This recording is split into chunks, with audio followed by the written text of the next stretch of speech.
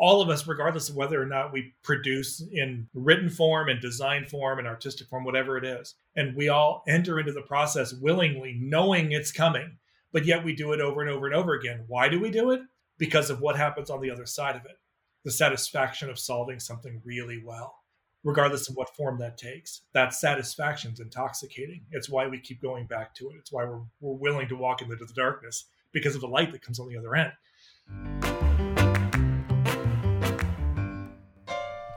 In this podcast, we'll talk about the ups and downs of the design and marketing business, lessons we've learned, and share ideas and support that get us through the day. And sometimes we'll just shoot the shit. So welcome to the Creative Shit Show. Stefan, first of all, welcome to the show. I've been spending the last several days preparing to see you, and this is fantastic. This is one of the few times that we are actually at eye level, right? Because normally you're towering well over everybody, both in stature and ego, right? And mostly ego. Yeah, it's almost all ego. Yeah. Well, hey, there's so many things that we'd love to talk to you about, but I want to start with just kind of starting this year, like catching up. Share with us like what you're doing now at First Person. Talk about, your role and all the magic that you bring to your story shamanism. I don't know about that. First Person, we're a story shop primarily in San Francisco. I'm down in Southern California. We got folks all over the place, but the shop is in San Francisco. Most of us are in San Francisco. Most of our clients are Silicon Valley technology clients. Folks that have really amazing stories to tell and have no idea how to tell it. So they kind of bring us in to help define what about their story is relevant, is interesting, how we might tell it in a unique way, to pull out the best parts of it that people will remember and take with them. So most of the work that I do is on the front end of that. I came up as a designer and a writer sort of secondarily to that. My role here is as a director of narrative strategy, which our industry as a whole, all of our industry is fairly notorious for just making up titles of whatever we want to be. And I've actually kind of enjoyed that part of our industry. It's like, I want to be this. And so I make up some title for it. But director of narrative strategy it sounds way more intelligent than it really is. It's just me at the beginning of the process, listening to our clients and learning as much about their technology as I can, or who their audiences are, and what those audiences care about. And then trying to connect the dots between what it is that they make, what it is that they do, and what their audiences really need, and what it is that they want, and what they care about. And just put together a strategy that we can tell a story against. And then I give it to the amazing creatives we have in whatever form that story needs to take, and let them tell it. So it's really just me crafting story at the very highest level, try to figure out what really matters. But it's weird, as we've all grown in our industry and grown in our professions, how many different roles we take on that we never expected to take on. If you would have asked me 20 years ago if I'd be doing this, I'd be like, you're nuts. I am not smart enough to do that. I draw pictures for a living. But it's sort of just, it molds and it forms and it evolves, and the needs of the industry evolve with it. And you just kind of move with it and figure out what it is that you enjoy doing, what it is that you're good at. And hopefully those two overlap in a way that you can do it as much as you can. So. Love it. So Yep. Before my esteemed colleagues jump in here, I think what I want to know is when you're, approaching this, I think one of my favorite things I've learned about you is, I think for anyone to be a good storyteller, you have to, in my opinion, and please disagree with me, you have to have a lot of story intake, right? You have to have a lot of things that are really, kind of pushing you to think bigger, broader, whatever. Do you agree with that? And if so, what sort of areas do you go to or look for inspiration when it comes to, being the story dude? Well, yes, I completely agree. Input is huge, in part because without data, you can't understand the patterns that exist within things. You have to have the more data you have, the more you can see those patterns. And for me, the nature of story is so interesting in that we are confronted with, hundreds of stories every single day. They take on different forms, from social feed posts to conversations we have with our family and our friends to the work that we do. We're just confronted with stories. But at the end of the day, when we're with our significant other and they say, "How was your day?" we pull out only one or two of those things to share. Why do we do that? What was it about those stories that resonated with us? There's a formula that exists for each of us that's unique and it's personal. And in that way, the stories that intersected with that are the ones that we end up sharing. They have greater volume in our lives. We heard them more in our day. Finding out what those are takes input. It takes data. And so you can find inspiration from a story standpoint in anything. There are two areas that I love to hear stories. One of them is in the context of entertainment. And you guys know this because we spent the last decade together doing this. I love the movies, and I go to the movies an awful lot. I love the theater specifically. It's not just the movie. This is something that separates Justin and I. Justin is much more mature than I am in his story input. He can take in story in just about any format. I covet the theater. I love the theater in part because I am sequestered.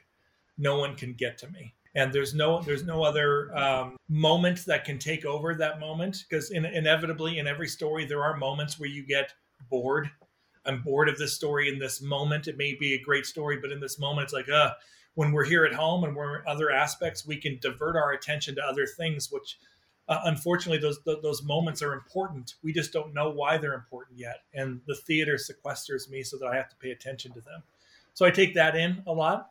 And then this is a weird one, but the stories that we hear from children are usually some of the purest form of story, because they don't know how to banter. They don't know how to fill. They just tell you what they saw, what they experienced. And in most cases, what they saw and experienced was brand new to them. So you get it raw. And in that way, it becomes an incredible form of inspiration for what's really important in a story. What a child would say is important in the story. They don't know what is and isn't possible. So those worlds just naturally overlap. And it becomes an incredibly powerful form of inspiration if you take the time to do it. That's so true. Yeah. How many movies do you see in a year? Well, pre-pandemic, it was over 100 in theater. Post-pandemic, it's not that I don't have time. It's that there just aren't that many movies going into the theater. Right. There's many more distribution vehicles. So cheaper ways for people to get the movies out there. So unfortunately, I've seen less. Last year, I saw 81. That was my in total. theater, which is That pretty is much impressive. every movie that they released in the theater last year. I was just so desperate for it. So it does not count. That 81 does not count the 17 times I went and saw Top Gun Maverick. Oh my gosh, what a great movie! 17 times. Let's be clear, because the rules. You and I have talked about rules before. Yeah, it has to be. The 81 is movies he's seen for the first time. First time, yeah. And Yes. his rule is in the theater. My rule, it could be streaming. That's right. And whatever, but that's where we differ. That is crazy. Well, that's in part because Justin loves documentaries, and they just don't bring docs to theaters that much. So it'd be tough to experience those if that was your only medium. Right. I have to admit, Top Gun, I've only seen it once, but I was giddy the whole time. And my husband just didn't get it. He was like, What? And I'm like, oh my God, look at this. Did he see the original? Yes. The original was nostalgic for me. I don't know if it was for you, but it's just... Yes, and I think it could be he's a little bit older. He's always been artsy-fartsy and maybe get into that type of thing. But I loved it. I'm like, look at how that's going up and then down. And I fell in love with the movies in the 80s. It was just me and my mom growing up. And that era of my life, I spent an awful lot of time alone. And so I would just go to the movies because I could get in for, $250 because I'm super old. I could get in for $250 and I could just bounce around from theater to theater and see whatever was there, right? And so that era, that time that Top Gun came out, that era of filmmaking was just it was where I fell in love with it. And so Maverick, they just brought all of it back out. They made it for me. Yeah. There's a little part at the end. It was magical. It really was. It was magical. It wasn't the most groundbreaking film. It follows a pretty tried and true formula, but that tried and true formula was unknown to me when I first saw Top Gun. And so it brought all the feeling that I really love. It's why I go to the theater to get moved in that way. Yeah, I would say to Vaughn's point, the reason it was magical to me is nostalgic, and then they didn't try to do too much. They didn't try to make Tom Cruise younger than he was, right? and I don't know. I thought it was really solid. Yeah, I liked the Teller fact that he was so vulnerable in it. And that is not a typical Tom Cruise role. Yeah, it was very, very relevant for me. I mean, just an aging older guy that he has to deal with the fact that he's getting older, and he has to deal with the concept of relevance. And he was so small compared to everybody else. They even play, his size. Usually he is small, but usually he doesn't appear as small. But he even appeared small. And they went with that, and I thought that was good. Yeah, there's just something who about else is really vulnerable? Is Vaughn. Vaughn, I want to say I really appreciate you sharing your emotions with us in the show. I'm waiting for him to share some emotions. I'm not touching that with a 10-foot pole. Such a jerk. Oh my God. I mean, speaking of Mavericks, Stefan here, we had him at How. If you guys have ever had the chance to go to one of his workshops, sometimes I used to have to work in the booth and I couldn't always get away, but the last couple Hows I've had the opportunity to sit and participate in the workshop, and it's incredible just the amount of information that you are able to disseminate to people in such an orderly fashion, and everybody's participating. I met people during that session. It was great networking. It was fun to partner up with people who I didn't know and had never creatively worked with before. And I feel like I left there kind of inspired to want to do workshops like that with our clients, because it's just a really fun way to get people to participate in the storytelling process. So I'm a little bit curious how you got started and with How and on the speaking circuit, because to me, that's the only way that I knew you before we became friends. Well, this is something that, Karen and I talk about an awful lot, because Karen goes further back with How than I do. My first How was San Diego. That was the first one I ever attended. That was a great How. That was a fantastic How. It was the first one I ever attended. It was obviously right down. I could drive down there. I had no idea that type of environment existed. You often think, well, I'm in my little bubble. I know that there are other designers, and I went to school for this, but I didn't know that it was as big as what it was. And I was just exposed to so much. And I was in the middle of writing my first book when I went to that How, but no one knew I was writing that book because I didn't know how writing a book was supposed to go. Right. So I thought you wrote the book and then you shopped it. So I was writing the book, and I didn't have a publisher. So I was just writing it and I'm designing it the way I thought you were supposed to write and design a book. And so going through the bookstore and seeing all the different books that existed there and the types of topics that were there, it really brought a lot of inspiration. So I remember thinking as I was walking through that bookstore, I'm going to have a book in this bookstore. Next year I'm going to sell it. I'm going to do it. I'm going to have it in the bookstore this year.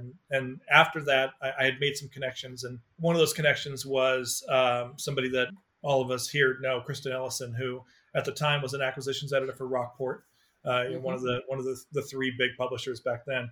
And I had met her just before that conference, and I had reached out to her to go, hey, I'm going to have this book. You interested in publishing it? And she was really the only one that said, no, that's not really how it works. And I said, well, can you tell me how it works? And she's like, well, are you going to How? And I said, I am now, if you're going to tell me how it works. And so I kind of met her there, and she said, listen, we're not interested in your book, but I do have this other book that I just lost my author for. Sounds like it'd be a connection. Would you be interested in writing it? And so I wrote that book. It ended up being my first book, which was Simple Websites. And I swear this is coming back to How eventually.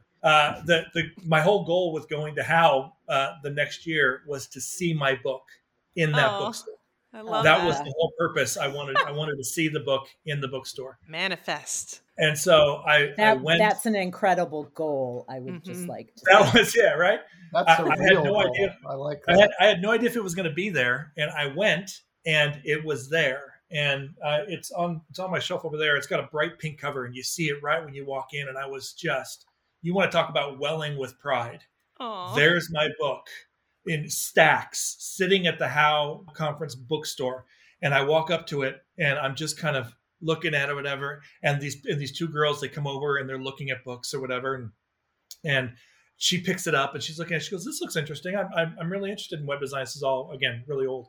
I'm really interested in web design. And I'm just thinking, man, should I tell her that I wrote it? I'm sitting right here. And she says to her friend, "I'm definitely getting it because look, it's on the discount table." Yes. Wow. I was like, "Oh, these are $5." You should have been like, "I wrote that." Okay, who's the graphic designer that he spoke at How quite a few times? Really well known, based out of Texas. I can't remember his name though. Do you know any idea? Mark English? Yeah, Mark English. That's it. So, Stefan, my story. That's a pretty vague question. I know, that was like. I'm impressed, Jamie. That's a game show. I've even had a drink. When your story reflects exactly mine. So my first book I did with Hal was the Texture one, and I went to the Atlanta Hal conference, and I remember walking in the bookstore, kind of looking for it, and I found it, and then I just stood like 10 feet away, pretending I was looking at something else, but seeing what people would say. And here comes Mark English and one of his friends with him. He's walking over and he stops at my book. He's looking at it, he picks it up, he's flipping through it, and he kind of turns around to his friend and goes, "Hey, look at this." And then he said something like, I can't remember exactly what he said, but he like rips it apart. And I'm like, oh crap. He's kind of sassy though. He's kind of sassy. Well, then, so I was kind of like, okay, well, I'm going to get out of here before he realizes that's my book. And I leave. And then later that afternoon, somebody had gone to his, the session he did, and they came up to me and says, "Hey, Mark English was showing your book in his session. He really likes it." And I'm like, "What?" Okay. Then that made me feel better again. But yeah, that's funny. I think everybody who does a book does that to some degree. Yeah. Normal. There were two places I wanted to see my book. I wanted to see it at Howe's bookstore, just because there were all of my tribe was, there. And I always wanted to see my book at an airport bookstore. Like when you walk through the airport and you see all the books there. That does mean something. Yeah. And obviously I never achieved that because it's just not the type of book that you would put there. But man, there was those two pride element, that ego piece. I really wanted to see it as I walked through. You still have time though. Yeah, absolutely. No. Writing a book is way too hard. Like I'm gonna be retired soon. You can. Yeah, I'm at the age now where it's like, man, if I have to get up off the couch to do something, I'm really questioning whether or not I really need to do it. Well, I got one for you. So when I did my book, I asked the same thing, like, "Can I be in the airport?" And then they laughed at me. Yeah. I'm like, "What?" And he's like, "No, only really good authors get in the airport." Oh. Yeah. And I was like, wow. I had one shot. I wrote one book for Wiley. I had one shot at it, which was going to get a little bit broader of a distribution aspect to it because it was more of a business book. But that book is the worst book I ever wrote. It just wasn't a very good book, unfortunately, and it was never going to get there. But I had one shot at it. I just had one shot. I was chasing the monster idea, which, by the way, Vaughn did the cover of. Just so you know. Yeah, that's why it didn't go anywhere. That's why. It's because of your cover. This is like the saddest, self-defeating. So far, we've told everyone not to dream, not to write a book, not to use Vaughn. Yeah, don't hire Vaughn to do your cover. Yeah, but maybe I won't.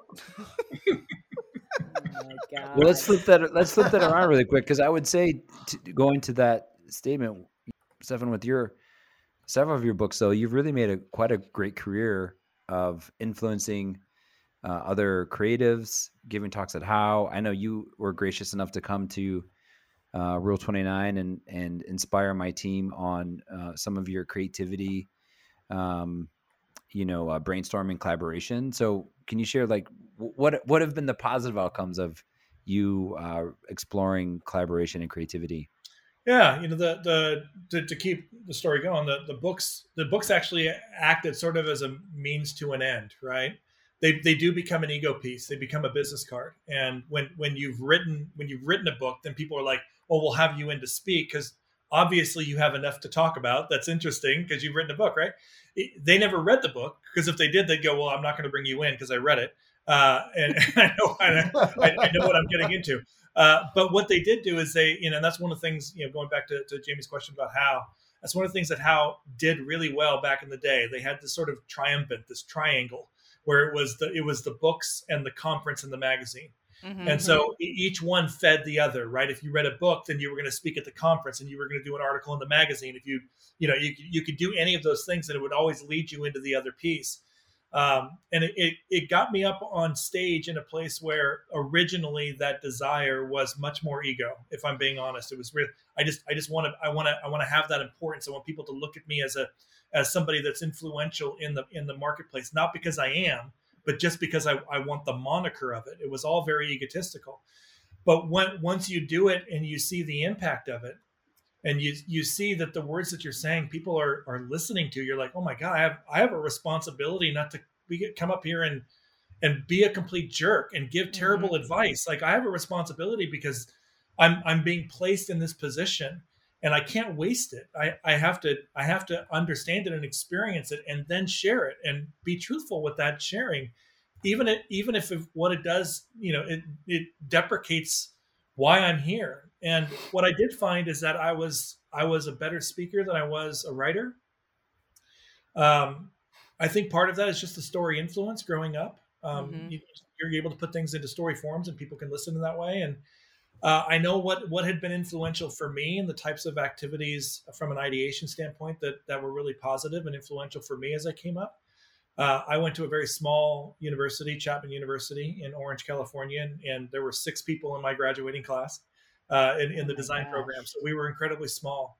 And our program was led primarily by one teacher who taught 75% of all the design courses I took were from one teacher. Wow. Who spent some time at SVA. That's where she got her degree from.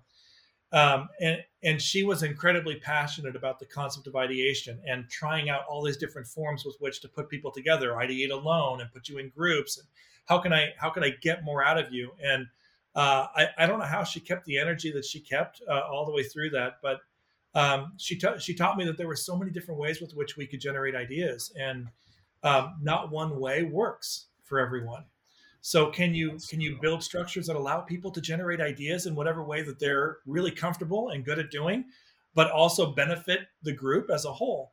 And so I just started paying attention to it in my own life, in my own career. And as I started paying attention to it, I started writing it down. And that sort of became these philosophies that I moved forward with. I talk about on stage, I talk about in the courses on LinkedIn Learning, or convert into any manner of other medium to try to break apart and pull out and explore a little bit further, because it's amazing. Sally Hogshead, who we've all most likely seen because she's speaken on How a couple times, but Sally Hogshead has done something similar where she's broken out the creative process in such a way that, when you go onto a speaker and you feel like at some point they're not looking at you in the audience, but they are talking to you. Like, they're talking just to you and nobody else is there. Sally Hogshead hit me with that when we were listening to her speak at a How conference, when she was talking about the creative process and this moment within it. And she called it sitting on the throne of agony. It's the moment that is coming in every creative process, because there is a solution that's needed. There's a problem and it needs a solution, and you're the one that's solving it. And you don't know how you're going to solve it yet. But you know that every other instance in your life when a problem has come, you have solved it. But you know that you have to enter into this darkness. There's going to be a moment where you don't know what you're going to do. And you're trusting that the light is coming. You're trusting that an idea is going to hit. And she called it the throne of agony, where you're just sitting there going, I have no ideas. I've got nothing. And you're just trusting in this. All of us, regardless of whether or not we produce in written form and design form and artistic form, whatever it is, we all sit on that throne. And we all enter into the process willingly, knowing it's coming, but yet we do it over and over and over again. Why do we do it? Because of what happens on the other side of it. The satisfaction of solving something really well, regardless of what form that takes. That satisfaction is intoxicating. It's why we keep going back to it. It's why we're willing to walk into the darkness, because of the light that comes on the other end. That's a powerful metaphor that you have to realize everyone sitting in your audience is experiencing in whatever way they are. And it's your responsibility to give them a form that says, here's how you, in whatever way you do, can go from dark to light. So that you'll enter it more, because the more you enter it, the more you solve against it, the more I'm inspired by your solution and are willing to do it again and again and again. So it's all very self-serving. So you think you're standing on stage with this, platform, but it's really self-serving. They're teaching you. You need them to solve so that you can learn how to solve again and then teach it. It all becomes really cyclical. So it's much more self-serving than it kind of lets on. That's cool. That's so imagine if you're like eloquently put. Yeah, I agree. So imagine if you're like working for a company or you have clients, how it feels like there's a way to apply that skill to speaking with clients and solving client issues also. And that's probably where a lot of our audience, could use a little bit of tutelage maybe. Yeah. So, for us at First Person, one of the primary elements of narrative strategy is workshopping. Mm-hmm. We believe strongly in workshopping with our clients. I think that the era of creative, that sort of era that came up in the 50s, 60s, 70s, even into the 80s and 90s, where clients would come to us with a brief and hand us the brief. And 6 weeks later, we'd come back with whatever the thing was that they were asking us for without any input whatsoever. I think those days are gone. As much as we kind of relish those days, because I didn't have clients screwing up this thing that I was making that was my own little beautiful thing.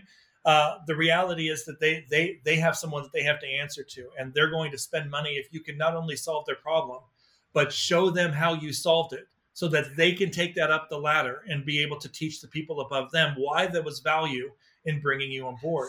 And to me, the only way that happens is when you break that down. You have to break it down, and we use workshops in order to do that, where we lead them through exercises to get them to not only give us more input and inform the process, but lead them to the answer that they need to be led to.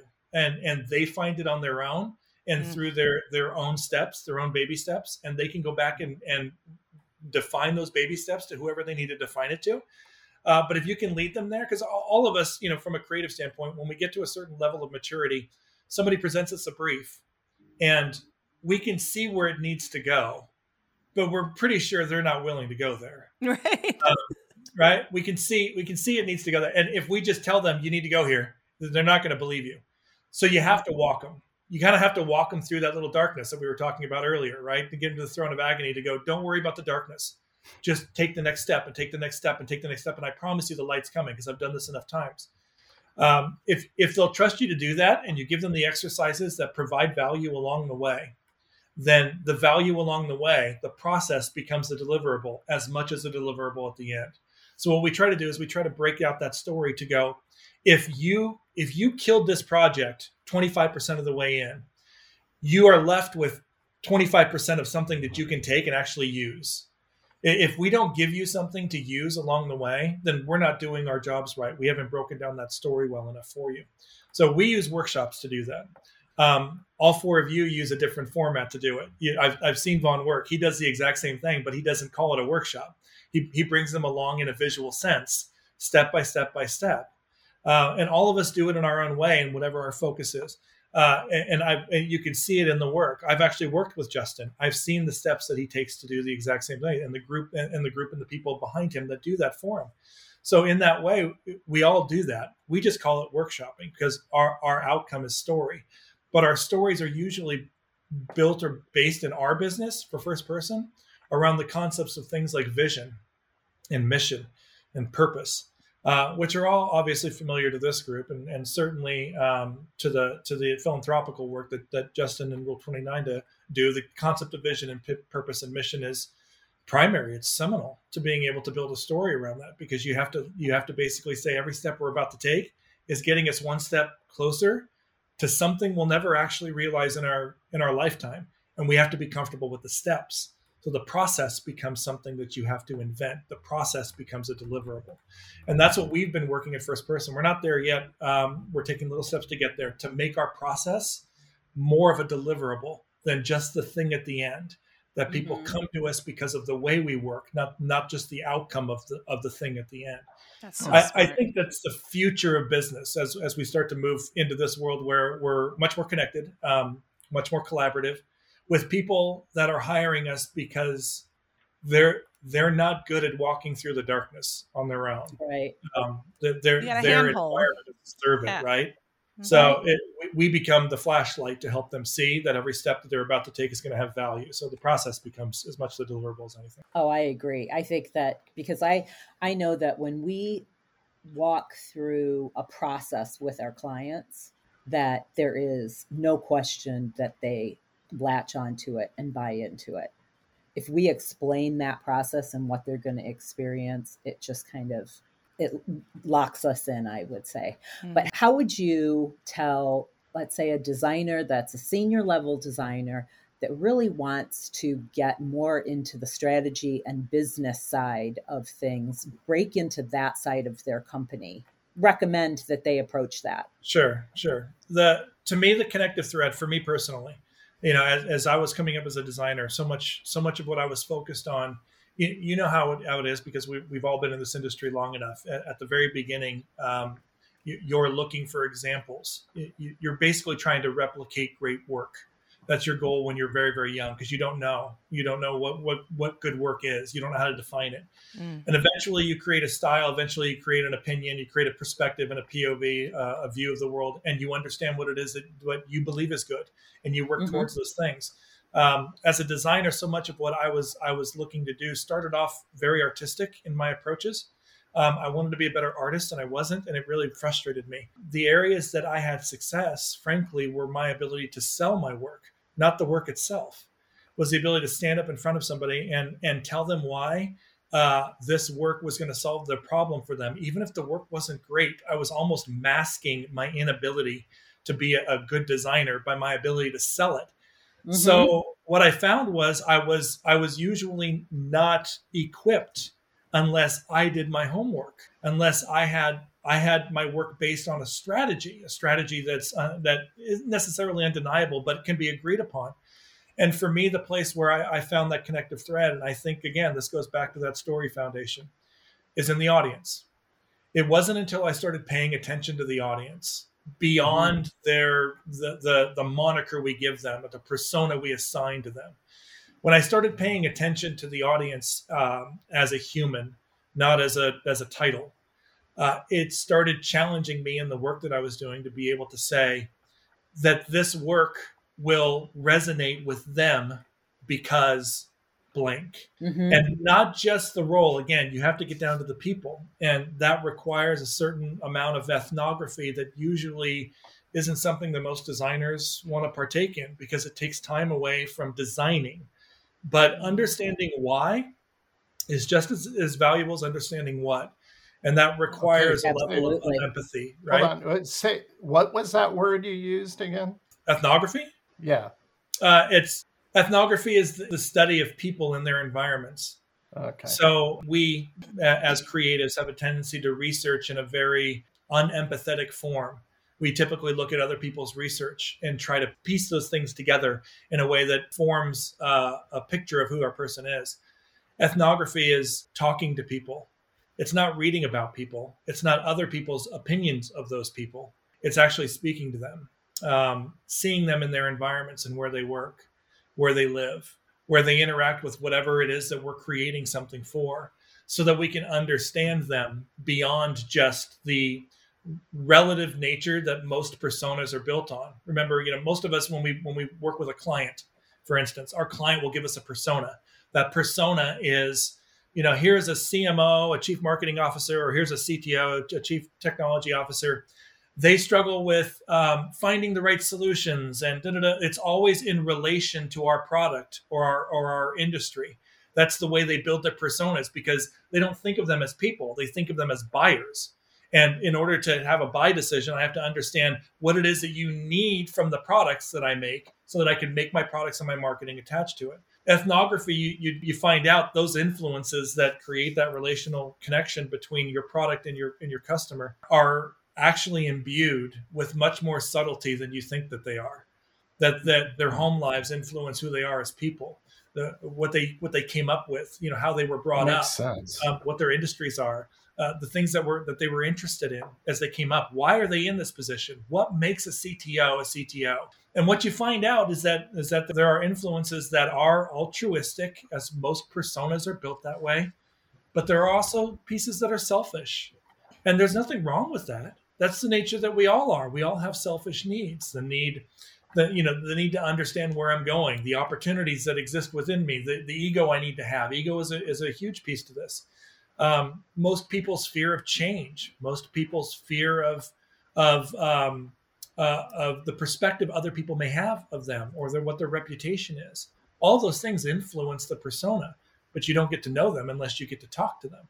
And so I'm a big believer in ethnography. I'm a big believer in designers and creatives stepping outside of the field of making to understand who the audience is. And it wasn't until I committed to that being a part of my process that I grew beyond the plateau I had sort of become to. And we all get there, right? We plateau to that place where it's like, I'm good at this one thing. I just want to do this over and over again and get paid for it.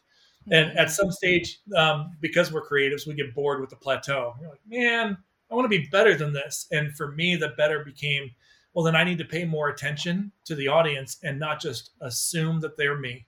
Assume that they like what I like. Assume that they do what I do. Assume that they think like I think. And that means you I have to push for that, right, Stefan? Yeah. I mean, like sometimes you don't just get that privilege when you're working with the client because, how many times, I mean, honestly, how many times have you been given work in your career and you have not been involved in any of the meetings, any of the upfront work, and they hand you this assignment and they're just like, okay, so we need you to write a story about XYZ, and you're like why? Because it doesn't. Why? You're like, right? I don't.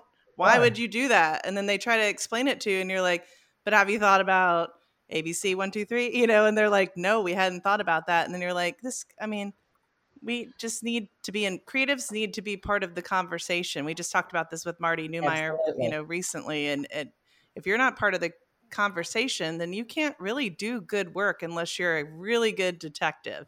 But often I find that companies want to cut corners by leaving you out of the process, and then the deliverable is going to suck. I mean, because you don't know what you're doing. You don't. Yeah, you got to ask for it up front. And this is we have all been married long enough that there are times when our significant other has an issue. And we have all learned, because we are old, that we've learned to ask, do you want me to listen to you, or do you want me to solve it? Which one do you want? And we've kind of come to that understanding in our relationships that that's kind of the secret to go. Sometimes our significant other just wants us to listen. And you're like, cool. Then if I know that going in, I'm not going to offer a solution. But sometimes they want a solution. And I think that oftentimes when a designer gets a brief, that should be the question we ask. Do you want this to be fast, or do you want it to be good?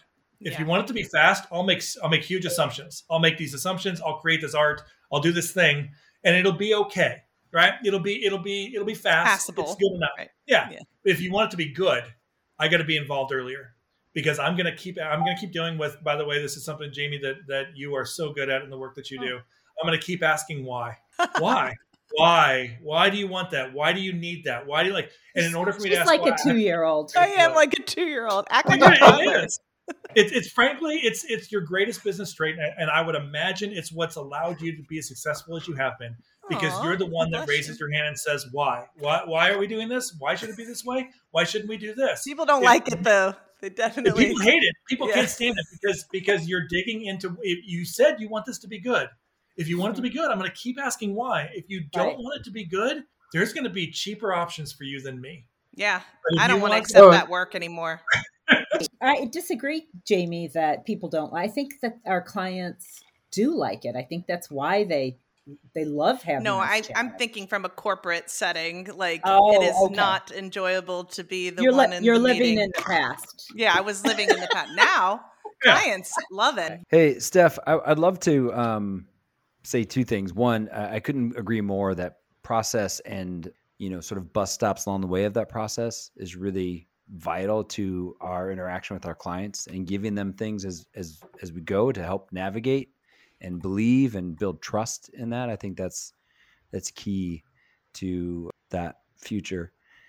But I would love for you to share your perspective on falling in love with the process and the value of that as a creative. That makes my heart happy. This is Karen's love language right here. I think we get into this industry in part because we love to make.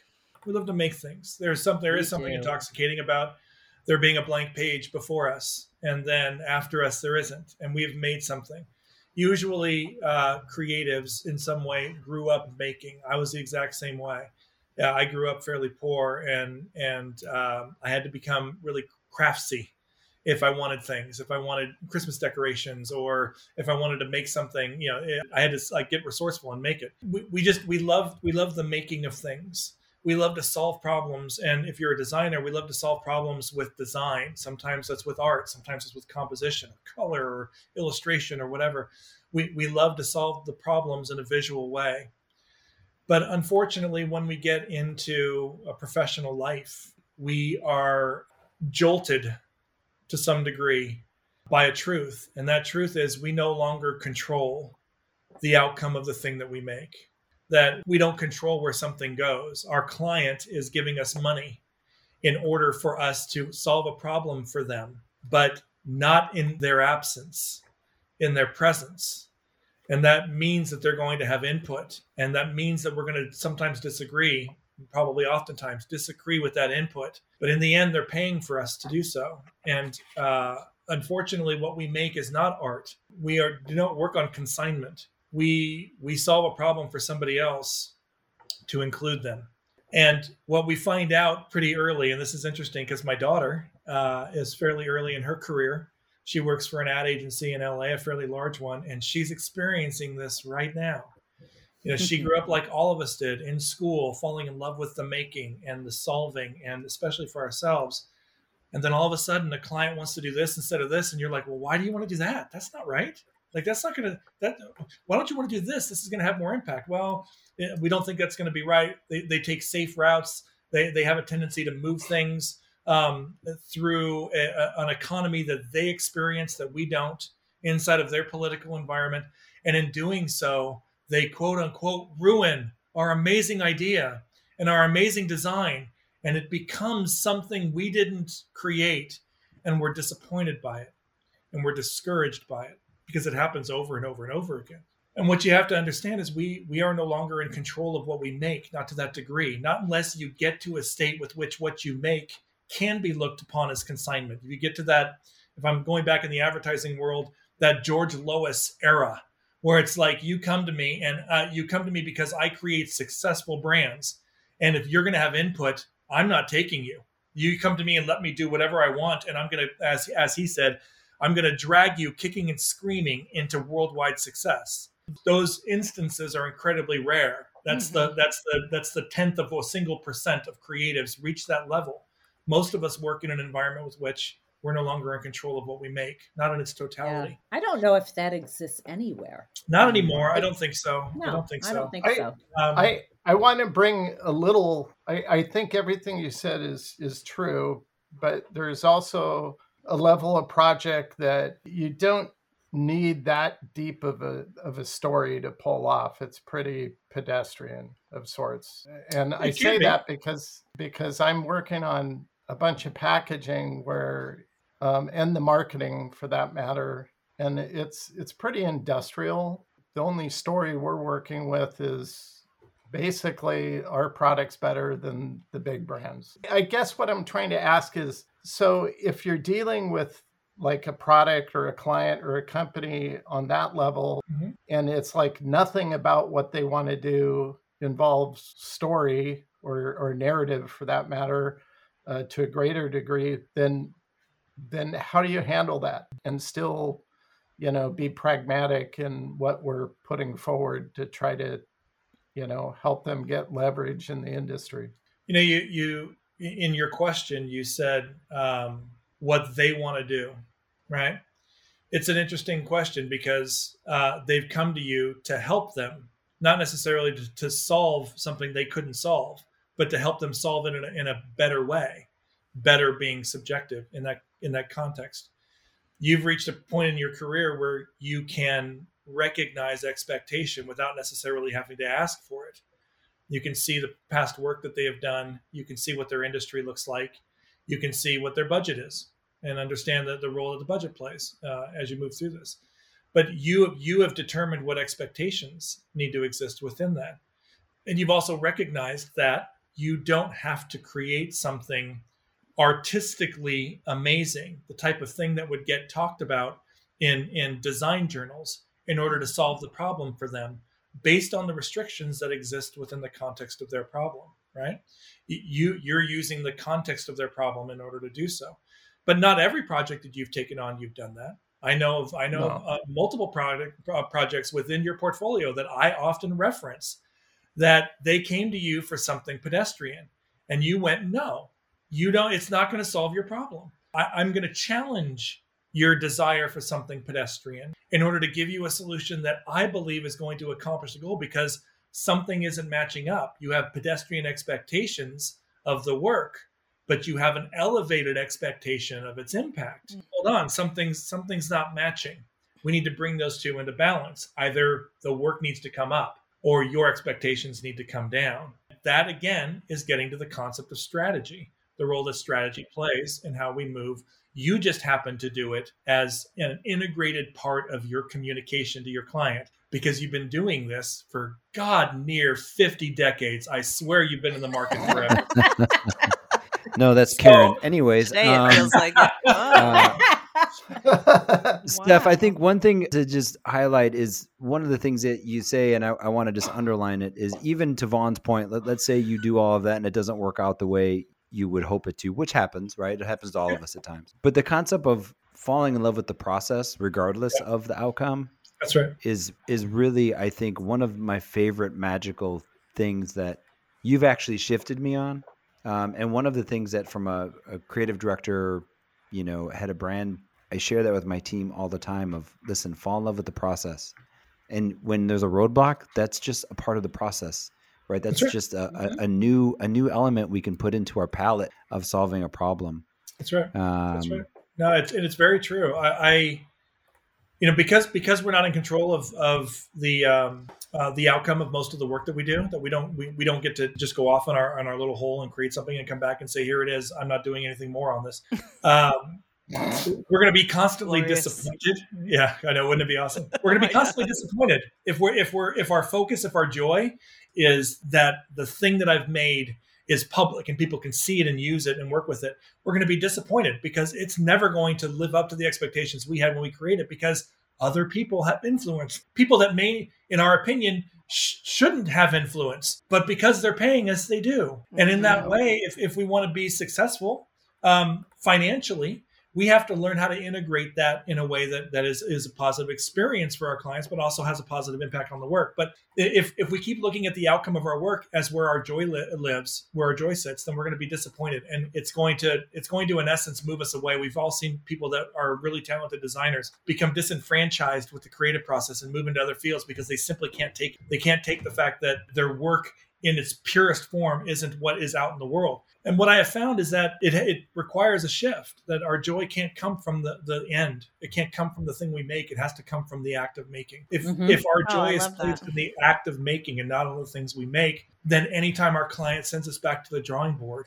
it's just one more opportunity to do it again. You didn't love the way I solved it, and I'm going to do it again. And that's where I find my joy, is in solving it over and over and over again and doing something multiple times. If my joy is in the process, then regardless of what the outcome is, I'll never be disappointed because I'm always going to enter into the process. And we can find our little joy. I wish I would have heard that right after I got into the industry. That's great advice. But you also have to recognize too, though, some people are just very challenging to work with. And some people, no matter what you deliver, you're just not going to vibe.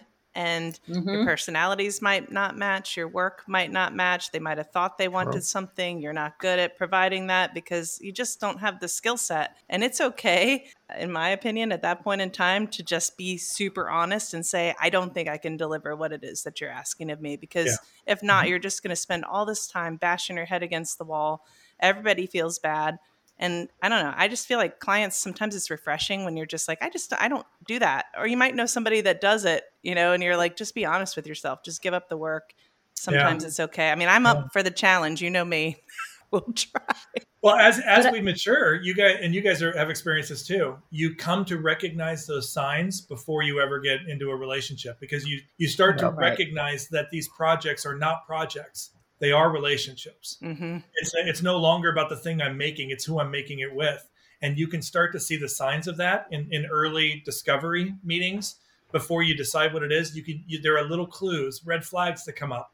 And those red flags start to have more and greater meaning. And you start to go, I can already tell the project's cool. The relationship isn't going to fit here. And so you start to make those decisions based on relationships, not just based on project opportunity. Vibe check. I would just say to Vaughn's point, like, if I wish I would have known earlier too. Sorry, Karen, if I interrupted you, I apologize. Thank you for flicking me off. I think it's mandatory to learn how to say no. And I wish I would have known that early on, because I said yes to so many not great projects, didn't have the attitude to fall in love in the process. And I think there's years of misery that I hope our show can help others avoid. So I just want to support that. Yeah. Mm-hmm. I'm sorry, Karen, did you have something? Actually, what you just said is a pretty good segue to what I was thinking. So, I'll take my finger back, but the bird. One of the things that we all, as designers or creatives, writers, whatever, I think that early in our careers, our mentors, our teachers, everybody does a terrible job at teaching you that it's not about just sitting and making something pretty. It is about business. It's about learning the business of the company that you work for, your clients. The strategy part, it can be so much more fun or just as satisfying as creating the work and on the page.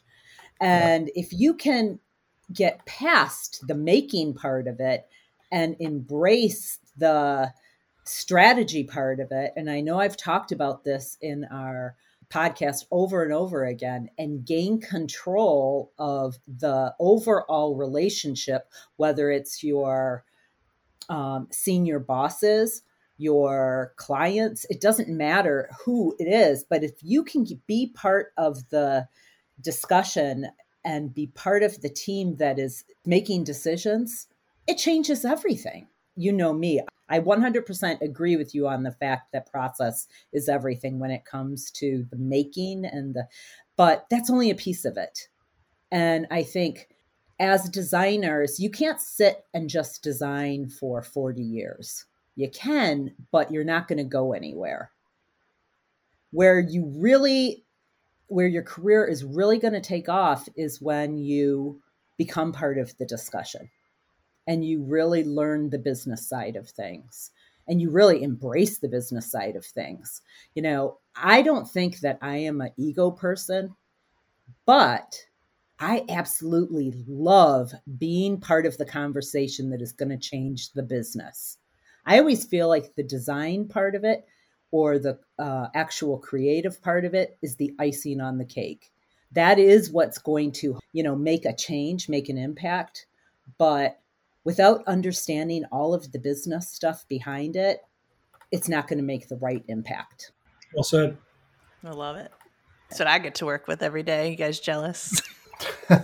Just saying. All right, so that was worth the wait, Karen. Thank you for flipping me the bird and telling me to pause. So, Steph, we've taken too much of your time, but we have to end the show with one of our segues. I could go forever on this because one. He's the great storyteller and he's handsome. And a friend. Handsome, yes. Yes. So we would love for you to close us out with one of your shit show moments of your career. Something that either was shocking or was something that really made you be like, oh shit, I need to change how I do something. Yeah. I got asked one time, what's my greatest failure as a creative, as a designer? Oh. And I told a story in Chasing the Monster Idea about an incredible fail I had, but it really wasn't the biggest fail I had. It was, this is about 10 years ago, Kansas City. Kansas City takes on an ABA basketball team. So we know anything about the ABA. It's obviously lower rung. Talent's Julius not great. Erving. Yeah, exactly. That was back in its heyday. I mean, the ABA was originally designed to be a competitive league to get bought by the NBA. It was its whole purpose. But yeah, Julius Erving back in the 70s played in the ABA. But the ABA is still around. But the teams end up jumping around, and they're only around for like a year or two, and then they run out of money because the talent's not good enough and the product's not good enough. But Kansas City got an ABA team, and as a basketball guy, I really wanted to work on that work, and so we approached them and said, "We want to do this work. We'll do it pro bono at the beginning, and then once you guys start making money, we'll start making money with you." And they said, "Well, we've got a little bit of a budget from a marketing standpoint, and why don't you work towards spending that in media?" And then you can design what it is that would work in those spaces. And so the marketing budget was incredibly small, as you would imagine. And so in order for us to be successful, I deemed strategically that we were going to have to generate media impressions organically. We were going to have to do things that got media coverage in order to expand our ability, because we weren't going to be able to spend it. So one of the ways I wanted to do that was to be creative with a billboard. Going into the city, into Kansas City, there was a particular space where I was like, if I can get this billboard and I can be creative with it, maybe I can get people to talk about it. And so I had designed this billboard. One of the things I had at my disposal, because we were in a really big arena, was comp tickets. I had lots of comp tickets I could give out. And so I had this idea. What I was going to do was I was going to make this billboard that during the day talked about the team and, come to the game, announced that the team was going to be there. But at night, I wanted to replace the lights on the billboard with black lights. And I wanted to put a secret message written across the billboard in UV ink that you would only see at night. And it looked like somebody got up there and spray painted it. And cool. It was text this number for free tickets. Oh, no. Uh-oh. I can see where this is going. So, well, maybe. Was it your number? No. We'll see if it's where it's going. So, do I test it? No. Oh. No, I am a creative director of significant repute. Very important. I know what I am doing. I have the billboard printed. Oh, I have custom lights made because black lights don't exist for those lamps that are on a billboard. Wow. I have custom black lights made. I spend 70% of the marketing budget on this one billboard. The day it goes up, I pull off on the side of the freeway around dusk. And I've got my camera. I'm going to take pictures of it. I've already written the communication arts submission for this. So awesome. And got your cape out. I wait for dark to hit, and dark hits, and all of the other billboards, the lights come on, and you're like, here it is. It didn't work. Oh my God. No. The black lights come on, but black lights are not meant to throw. That's not their strength. Oh. So the black lights are at the bottom of this billboard, and I'm getting about 3 feet of throw. And my message is 15 feet away, and it's just dark. The whole thing is dark, no. And it never worked. And I have this for the next month. I have this billboard. None of it works. The black light didn't throw. No. I didn't test it. Nothing worked. And I remember our client coming to us and being like, we saw the billboard. And you're like, oh, awesome. And I'm waiting for the, it didn't work. But they saw it during the day. And every time they came through, half that month, they only saw it during the day. Yay. And then they went by at night and went, what the actual what is going on here? And not one text message to that phone number. And by the way, I said, text this for free tickets on a billboard with people in their car. Right. Like they pull out their phone and be like, text 473. So like they're going to put their heads down to ever text it. It was an absolute massive fail. It's not entirely because of me that the team went out of business 6 months in. But that's not that I don't think it's entirely because of me, but I definitely didn't help in that process. Absolute massive failure. Wow. As my grandpa used to say, better you than me. It's such a grandpa thing to say. Yeah. You're such a grandpa. Everybody That's better than I thought. No. I thought you were going to say like someone went up and spray painted inappropriate things like ding dongs up there or something. They could have. Black lights went on. No one would have seen it because it didn't work. I thought it was going to be a wrong phone number. Yeah. Nope. That was good storytelling, everyone. That was really good. Yeah. We didn't even know until the end. There the whole time. I was riveted. Your physics of black lights come into play, and you're like, maybe I should have tested that. Well, hey, my wonderful, amazing, tall friend. I hope we get to see you at How. Yay! You will. And thank you so much for being on this show with a gaggle of knuckleheads. It was my pleasure. Awesome. I'll come back anytime you want me. Love you. Yay. See you, buddy.